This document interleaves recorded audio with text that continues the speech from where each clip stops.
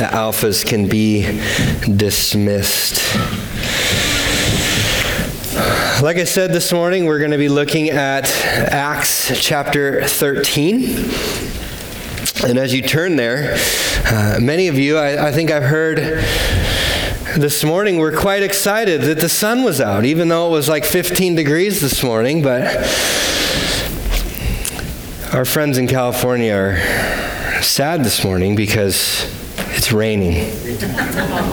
Yeah, I don't feel bad for my family either. But when I lived there, you're probably familiar with the things that transpire in California and the West every fall. After the summer dries out all the brush, they have wildfires. They come every year, and it just does a great job on my allergies when we live there. But every year, wildfires would come. And for a fire to be powerful and burn millions of acres, it needs the same thing that your wood stoves need at home. It needs fuel, it needs oxygen, and it needs heat. If you smolder a fire, you let the heat die down, or you remove the fuel, the fire will go out, right? Fires are powerful. They can destroy homes, they can destroy millions of acres quickly. And today, as we look at Acts chapter 13, we're going to consider the power of the church. What will fuel this gospel moving from Jerusalem, Judea, Samaria, towards the ends of the earth? What fuels the gospel here where we live in central Vermont? We're going to answer those questions, but would you stand as we read the first bit of Acts chapter 13 together? I guess it'd be helpful if I turn there. Now there were in the church at Antioch prophets and teachers: Barnabas, Simeon, who was called Niger, Lucius of Cyrene, Manaen, a lifelong friend of Herod the Tetrarch, and Saul. While they were worshiping the Lord and fasting, the Holy Spirit said, "Set apart for me Barnabas and Saul for the work to which I have called them." Then, after fasting and praying, they laid their hands on them and sent them off. So, being sent by the Holy Spirit, they went down to Seleucia, and from there they sailed to Cyprus. When they arrived at Salamis, they proclaimed the word of God in the synagogues of the Jews, and they had John to assist them. When they had gone through the whole island as far as Paphos, they came upon a certain magician, a Jewish false prophet named Bar-Jesus. He was with the proconsul Sergius Paulus, a man of intelligence, who summoned Barnabas and Saul and sought to hear the word of God. But Elymas, the magician, for that is the meaning of his name, opposed them, seeking to turn the proconsul away from the faith. But Saul, who had been called Paul, filled with the Holy Spirit, looked intently at him and said, "You son of the devil, you enemy of all righteousness, full of all deceit and villainy, will you not stop making crooked the straight paths of the Lord? And now, behold, the hand of the Lord is upon you, and you will be blind and unable to see the sun for a time." Immediately, mist and darkness fell upon him, and he went about seeking people to lead him by the hand. Then the proconsul believed when they saw what had occurred, for he was astonished at the teaching of the Lord. You can have a seat. So we pick up in Acts chapter 13, and Paul is on his first missionary journey as the gospel moves its way towards the end of the earth. As last week we saw that we were going to be at a transition period in the book of Acts where we've seen the gospel move, and now it's right there on the cusp of Europe, and it's going to go moving west. First, the power of the power of the church that we see here in the book of Acts is the Spirit. You can follow along in the bulletin if you'd like. He, not it, the Spirit of God, calls a team of missionaries to go, Barnabas and Paul. And typically in Acts, we have seen so far that it is individuals that go. We've seen Philip, we've seen Peter, we've seen Stephen, we've seen Saul get called, that it's been individuals who are used by God. But now the Spirit is calling a team of Paul and Barnabas to go. And once the Spirit calls these two men, the church, a large gathering of believers we see here in the text, affirm that call. We have prophets and teachers. And when you think of prophets in the New Testament, I want you to think of like a preacher, someone who proclaims the message of the Scriptures. And a teacher is one who gives instruction in the Word. So like what we do here on Wednesday evenings. But don't get bogged down by these group of people. The whole church comes alongside Paul and Barnabas, and the focus is on the power of the church, the person of the Holy Spirit, the Spirit of God. The entire church is engaged in worship, and the Spirit picks out two and sends them. The actual word is apostle, the verb form of that, of the ones who are being sent to go and take the gospel out of Antioch towards the ends of the earth. They are sent to the nations as the blaze moves forward. The church is dependent upon God with this spiritual discipline of fasting. Like prayer we saw last week, as prayer is a response to God's word. As God speaks to us, we respond to God in utter dependence upon Him, and we respond with His word and talk to Him. Fasting, on the other hand, is purposefully being dependent upon God and saying, I'm going to abstain from food more than likely or any other thing, and I'm going to be reminded of my utter desperate need upon God. God, would you do something? When our stomach growls when we fast, it's an opportunity for us, church, to say, oh God, I need your help. Jesus talked about this in Matthew chapter 6. He had a brief excursus where in the Sermon on the Mount, he talked about when you give. And then he said, when you pray. And then he said, when you fast. He didn't say, if you give or pray or fast. He said, when, assuming that his people, his disciples, his ones who would be sent to the ends of the earth would be characterized by people who give and fast and pray. And so when we give our stuff away, or we pray to the Lord, or we abstain from food, these are all three means by which we as God's people say, God, we are utterly and desperately in need of your help. And so it's in this humble posture, it's in this posture of dependence that the Spirit calls these two men, Paul and Barnabas, to go to the ends of the earth. And then the church comes around them and they say, this is our men, or these are our men, and we affirm this call and we're going to send them to the ends of the earth. They laid hands on them, not conferring any special powers, but to affirm, yes, we believe you are qualified. We believe that you are called. We believe that the Spirit wants you to go. And so they send them, like hopefully we will do after our service when we affirm, Lord willing, the call of Eric as this pastoral intern role. Do you see where they go, though? Barnabas is from Cyprus. Saul is a Pharisee who would teach in synagogues, so they go to a synagogue in Cyprus. They go to the people that they are familiar with. The Spirit doesn't lead them to the highest place of significance. It doesn't lead them to a place like Montpelier or Burlington. It's like they lead them to Old Home Day with a bunch of people like we know. A bunch of people that speak the same language that we do. A bunch of people that know the same things and integrate into the same experiences that we have where we live. God leads them to where there's low-hanging fruit. God doesn't lead them to the tallest apple tree and go pick that apple at the very top of the tree. It's one right in front of them and says, go there.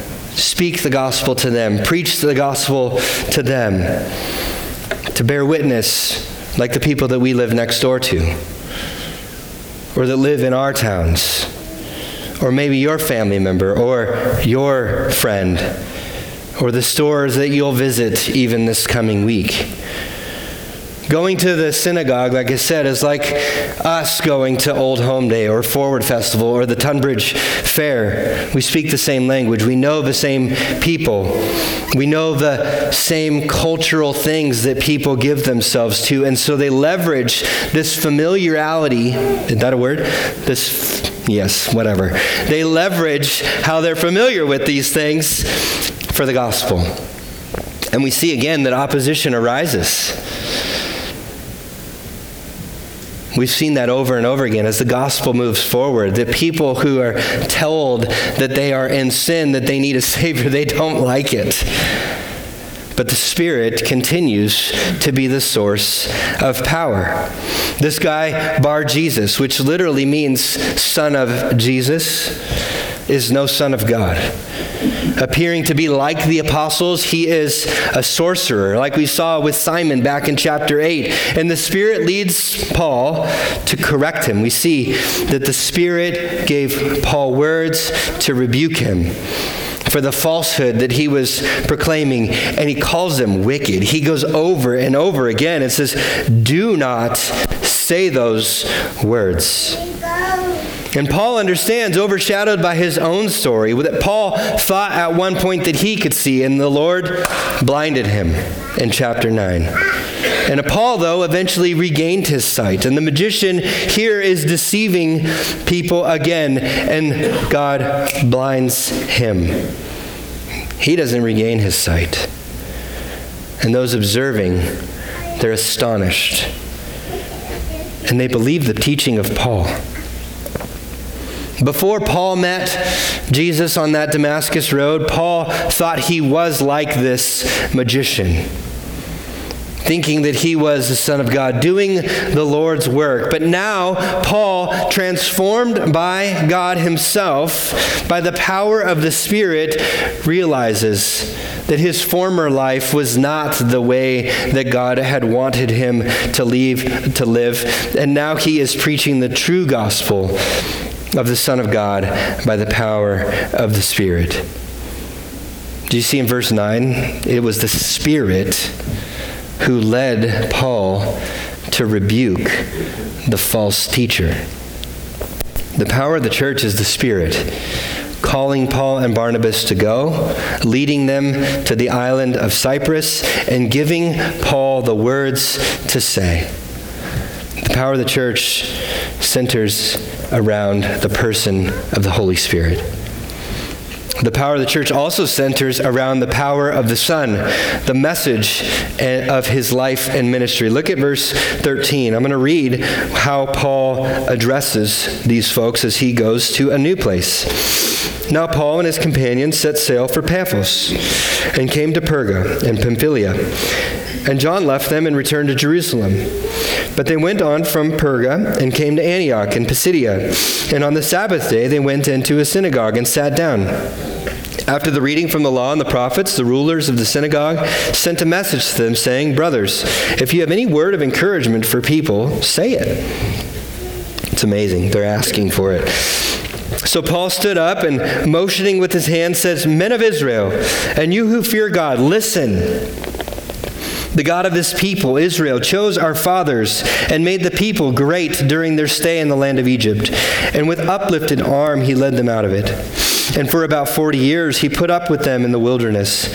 And after destroying 7 nations in the land of Canaan, he gave them their lands as an inheritance. All this took about 450 years. And after that he gave them judges until Samuel the prophet. Then they asked for a king, and God gave them Saul, the son of Kish, a man from the tribe of Benjamin, for 40 years. And when he had removed him, he raised up David to be their king, of whom he testified and said, I have found David, the son of Jesse, a man after my heart, who will do all my will. Of this man's offspring, God has brought to Israel a Savior, Jesus, as he promised. Before his coming, John had promised a baptism of repentance to all the people of Israel. And as John was finishing his course, he said, "What do you suppose that I am? Am I not he? No, but behold, after me one is coming, the sandals of whose feet I am not worthy to untie. Brothers, sons of the family of Abraham, and those among you who fear God, to us has been sent the message of this salvation. For those who live in Jerusalem and the rulers, because they did not recognize him or understand the utterances of the prophets, which are read every Sabbath, fulfilled them by condemning him. And though they found in him no guilt worthy of death, they asked Pilate to have him executed. And when they had carried out all that was written of him, they took him down from the tree and laid him in a tomb. But God raised him from the dead. And for many days he appeared to those who had come up with him from Galilee to Jerusalem, who are now his witnesses to the people. And we bring you the good news that was God promised to the fathers. This he has fulfilled to us, their children, by raising Jesus. And also it is written in the second Psalm, "You are my son. Today I have begotten you." And as for the fact that he raised him from the dead, no more to return to corruption, he has spoken in this way, "I will give you the holy and sure blessings of David." Therefore, he says also in another psalm, "You will not let your Holy One see corruption." For David, after he had served the purpose of God in his own generation, fell asleep and was laid with his fathers and saw corruption. But he whom God raised up did not see corruption. Let it be known to you that therefore, brothers, that through this man forgiveness of sins is proclaimed to you. And by him, everyone who believes is freed from everything from which you could not be freed by the law of Moses. Beware, therefore, lest what is said of the prophet should come about. Look, you scoffers, be astonished and perish, for I am doing a work in your days, a work that you will not believe, even if no one tells it to you. As they went about, the people begged that these things might be told them the next Sabbath. And after the meeting of the synagogue broke up, many Jews and devout converts of Judaism followed Paul and Barnabas, who as they spoke with them urged them to continue in the grace of God. We'll stop right there. Again, Paul and Barnabas go to a synagogue. John Mark, the author of the Gospel of Mark, he goes back to Jerusalem, but instead of teaching about the law in the synagogue, Paul shows them what the law and all the Old Testament point to. The power of the Son. We've seen the power of the Spirit in the church, and now we see the power of the Son. The power of the church is the Spirit, but also the message of salvation, the gospel of Jesus Christ. In verse 16, Paul is ready. Can you share with me some news? And he says, listen to me. Listen to the words I am about to share with you. It is gospel. It is good news that God saves sinners through the life, death, and resurrection of Jesus. Church, we have a powerful message centered around Christ and used by the Spirit to transform the world. Paul shares good news. He shares the promise of good news that is throughout the entirety of the Old Testament. The good news of Jesus Christ, the powerful means of salvation for God to keep his promises, received by faith alone, to call to himself a people of his own possession. He doesn't just share the good news, and that's it. He shares it's good news that God saves. One can't look at this lengthy account that Paul delivers and say, wow, I am an awesome person. We've done so well for ourselves. It's the providence of God, preserving the seed of a woman, generation after generation after generation, to give the church Jesus Christ, sending him on a mission to live a perfect life, to die a sinner's death, and to rise from the dead. Paul shares that sinners need a Savior. Jew and Gentile both are in need of salvation. Every sin is a cosmic offense against a holy God, deserving his just and righteous punishment. And without salvation through this Savior, the Son, the powerful Son, it's a bad situation to be in. And he shares that this salvation is through Jesus' perfect life, a life that we could not live, a life without sin, a life that was tempted in every way that we are, yet without sin, substituted in our place for our sins. Paul shares that salvation is through Jesus' substitutionary death, that he died a death that we should have died, a death for sin. He died in shame. He died rejected so that you and I don't need to be, for those who believe the gospel. Paul shares that salvation is through Jesus' resurrection, not remaining in the grave. He proved that he was God. Jesus provides new life for those who would believe the gospel. Jesus provides justification or right standing in the courtroom of God for believers in this gospel, where justification is forgiveness of sins, and it's only available through the powerful work of Jesus, as revealed in the Scriptures, by grace alone, through faith alone, for God's glory alone, and church, for our joy. This is the doctrine that the church stands on. The power of the church is the message of the Son of God and his work on behalf of those who would believe it. To be saved or justified, one must hear the gospel and one must believe the gospel. The message is the power of the church, the Spirit is the power of the church, but so is the message of the Son. And belief sets one free from sin's penalty. Belief sets one free from sin's power. And Paul says, you are free if you believe that. Look at verse 39. And by him, everyone who believes is freed from everything from which you could not be freed by the law of Moses. And he says, therefore, in verse 43, be steadfast. Keep going. Keep enduring. The power of the church is the Spirit.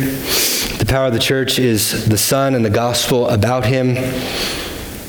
Verse 44 we'll pick up. The power of the church is God. The next Sabbath, almost the whole city gathered to hear the word of the Lord. But when the Jews saw the crowds, they were filled with jealousy and began to contradict what was spoken by Paul, reviling him.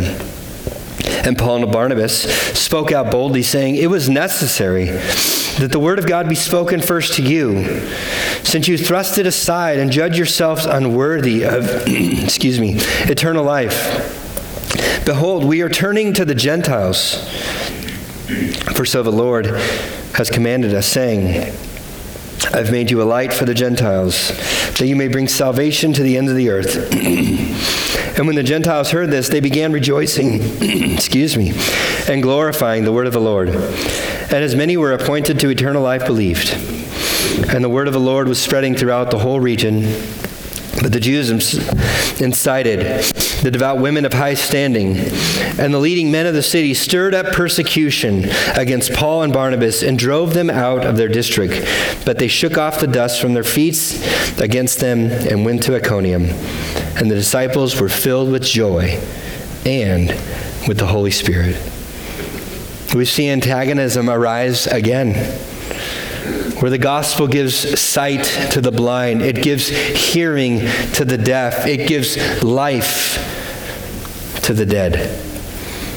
Formerly antagonistic, they become family for those who believe that. And all of this is by the grace of God. And even though the Jews rejected their call to be a light to the Gentiles themselves, God says he's going to still take that gospel to the Gentiles, to the nations.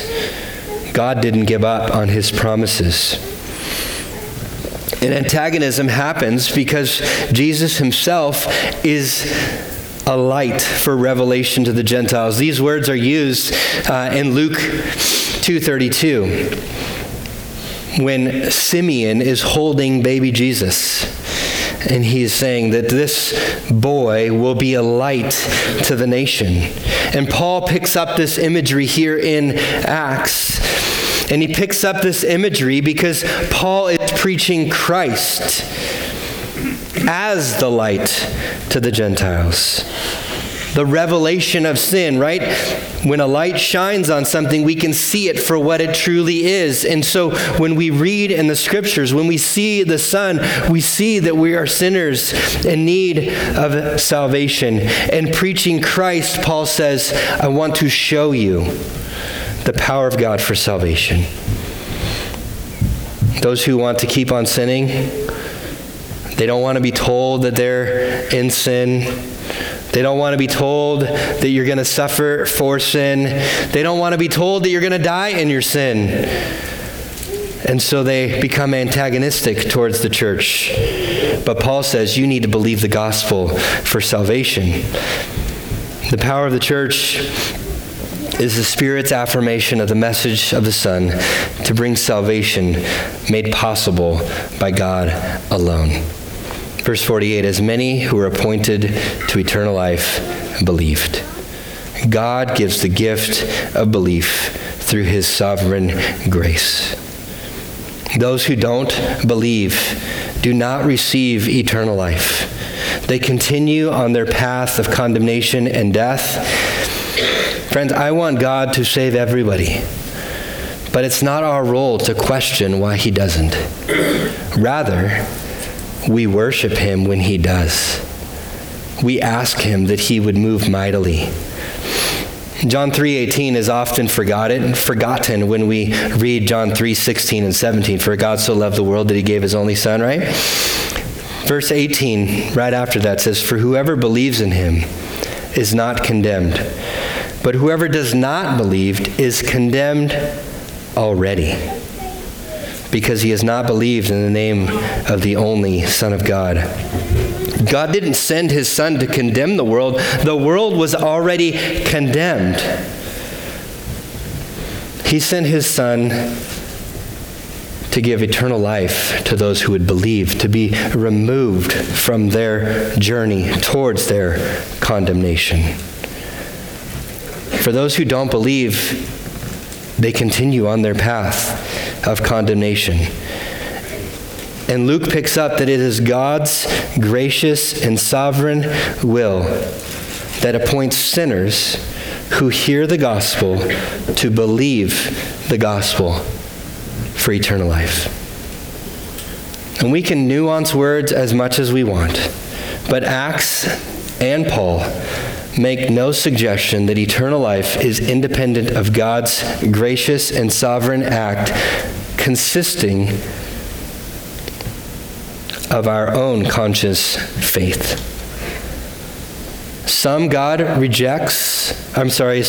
appoints to belief, and others he allows them to continue in their rejection of him. The same providential hand that we have seen throughout the book of Acts is the same providential hand that appoints those to eternal life, the gift of belief. Those who believe are the ones that the Father appointed to eternal life. And some say that Acts shouldn't be called the Acts of the Apostles, which is a name given by some people in the church prior to you and I today. There was no title on this particular book. But we've seen over and over again that Acts is a book about the acts of God. Maybe we should call it the acts of the Spirit, or the acts of the Son, or the acts of God. The power of the church is God. God is on the move through the church. And by the Spirit, he sends us with the message of the Son that salvation is available for anyone who wants to believe it. And so as we wrap up, I want you to consider Paul's words, the words that he started his letter to the Roman church.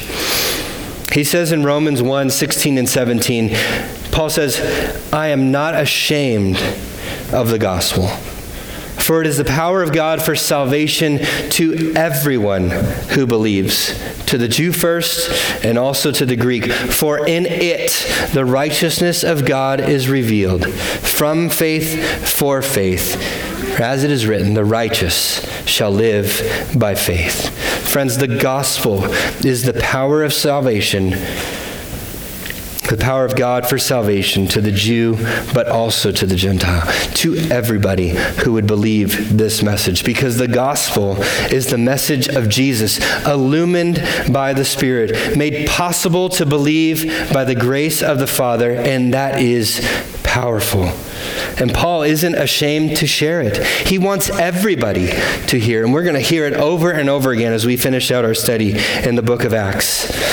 And since the power of the church is the Spirit, church, let's trust him.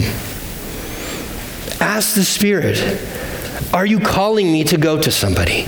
Are you calling me to go somewhere to share the gospel? Maybe tomorrow at the water cooler or at the grocery store or down the hall, he may direct you to someone who needs to hear the gospel, who doesn't believe the gospel. And you can be the spokesperson of God to share this powerful message. The Spirit could move you to the nations. If he doesn't, he'll empower you to be his witness here. The Spirit gives us a plethora of ways to be faithful. Our role is faithfulness. So will we submit to that? Will you share the message of the Son? Will you obey the call that God has, not just on the church that we see here in Acts, but on every Christian to bear witness to who he is? Christian, the Spirit dwells within you. Christian, the Spirit uses the Bible to lead and guide you. Christian, respond to the words of Scripture in prayer. Put yourself in a position of humility. Maybe fast sometime.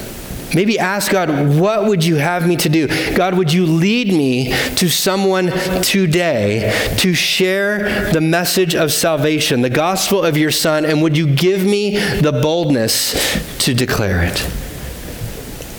Christian, the Spirit may do something in and through you or call you to something radical. Would you be willing to respond? If not, ask him to help you. He would delight to give you that gift. The Spirit did extraordinary things in the book of Acts. And a lot of things, if we saw them in our church today, they would probably freak some of us out. I've heard stories of things happening, like the things that we've seen in the book of Acts around the world. Why doesn't it happen here? I think as American, as modernists, we love to seek control. We limit our openness to our personal experiences. I haven't seen it, so it doesn't happen. Or maybe you respond, well, I have seen it, so it does happen. We don't have apostles today with a capital A. We have the full counsel of God, the canon of Scripture. It is closed. But let's not presume that the Spirit is limited by our lack of understanding or our lack of a perception of reality. The Spirit can work miraculously. I have proof of this. You who are a Christian in this room are living proof of a miracle of God. Your salvation is a miracle. Through ordinary believers, the Spirit operates. And his work is mysterious. The power of the church begins with the work of the Spirit. And so, church, let's let him work.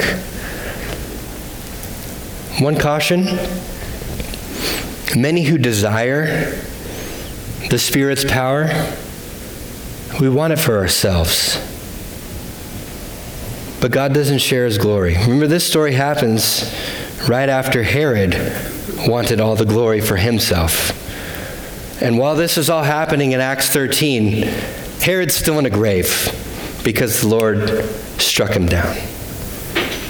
The power of the church is in the Spirit. The power of the church is second in the gospel of the Son. It's the power of God for salvation, as Paul said. And so let's leave our shame behind. We don't need to be scared. Maybe you don't know what to say. Just proclaim. I say it every week. The gospel is the good news of salvation. That God saves sinners through the life, death, and resurrection of Jesus for those who believe. I say it for a reason, so that it would become part of our regular, everyday, ordinary course of talking. Or you can just seek to break down each phrase like I did during this sermon, as we saw that in Paul's proclamation. Maybe you'd take notes and you'd say, oh, this is how I can address that issue with a friend, or this is how I can interject the gospel with this conversation. The gospel is the power of God for salvation. There is salvation in no one else. It is only through the person and work of the Son that someone can be saved. And so, church, let's proclaim it. We've been talking on Wednesdays about sharing our testimony of being a Christian, and we look at the ways that this is who I was, this is who God is, and this is who I am now. Maybe that's another way that you can proclaim little bits and pieces of the gospel and share the power of God for salvation for everyone who would believe. We trust the Spirit. We trust the Son. Friends, we trust God. We come to the idea of faithfulness again in the book of Acts. Friends, our role is faithfulness. Let's leave fruitfulness to God.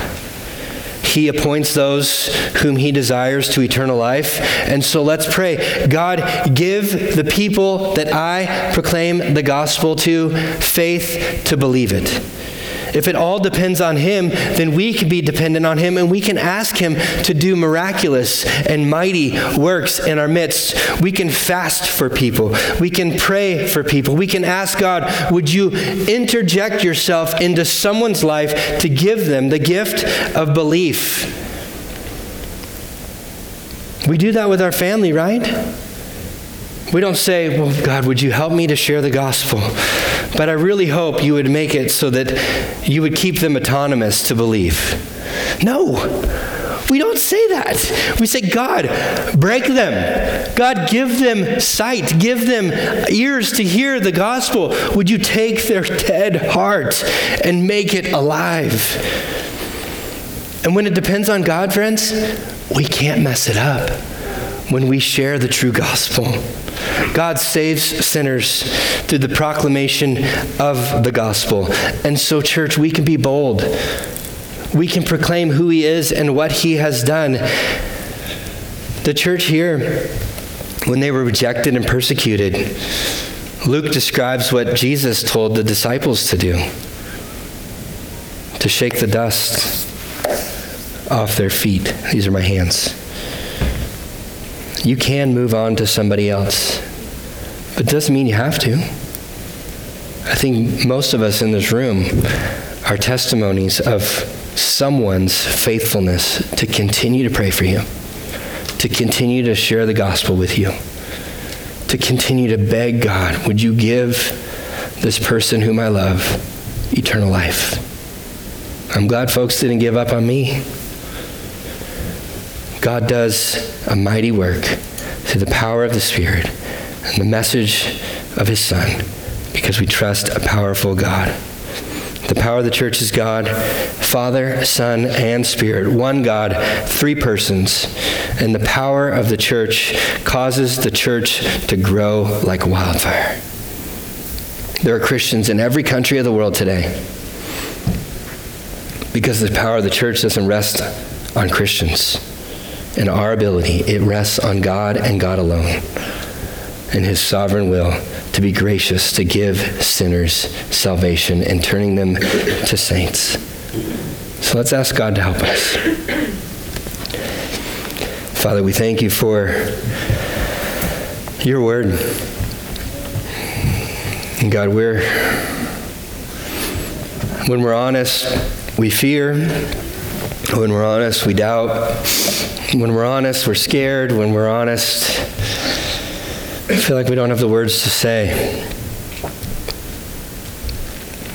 God, would you help us? Would you help us to have confidence in who you are and what you've done, that you can do mighty things according to your sovereign will and saving sinners. And so, God, would you use us by the power of your Spirit, with the powerful message of the gospel of your Son,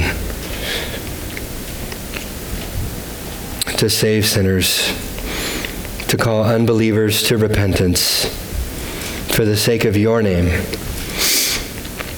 for the sake of their joy, but also for our joy as we would see them respond.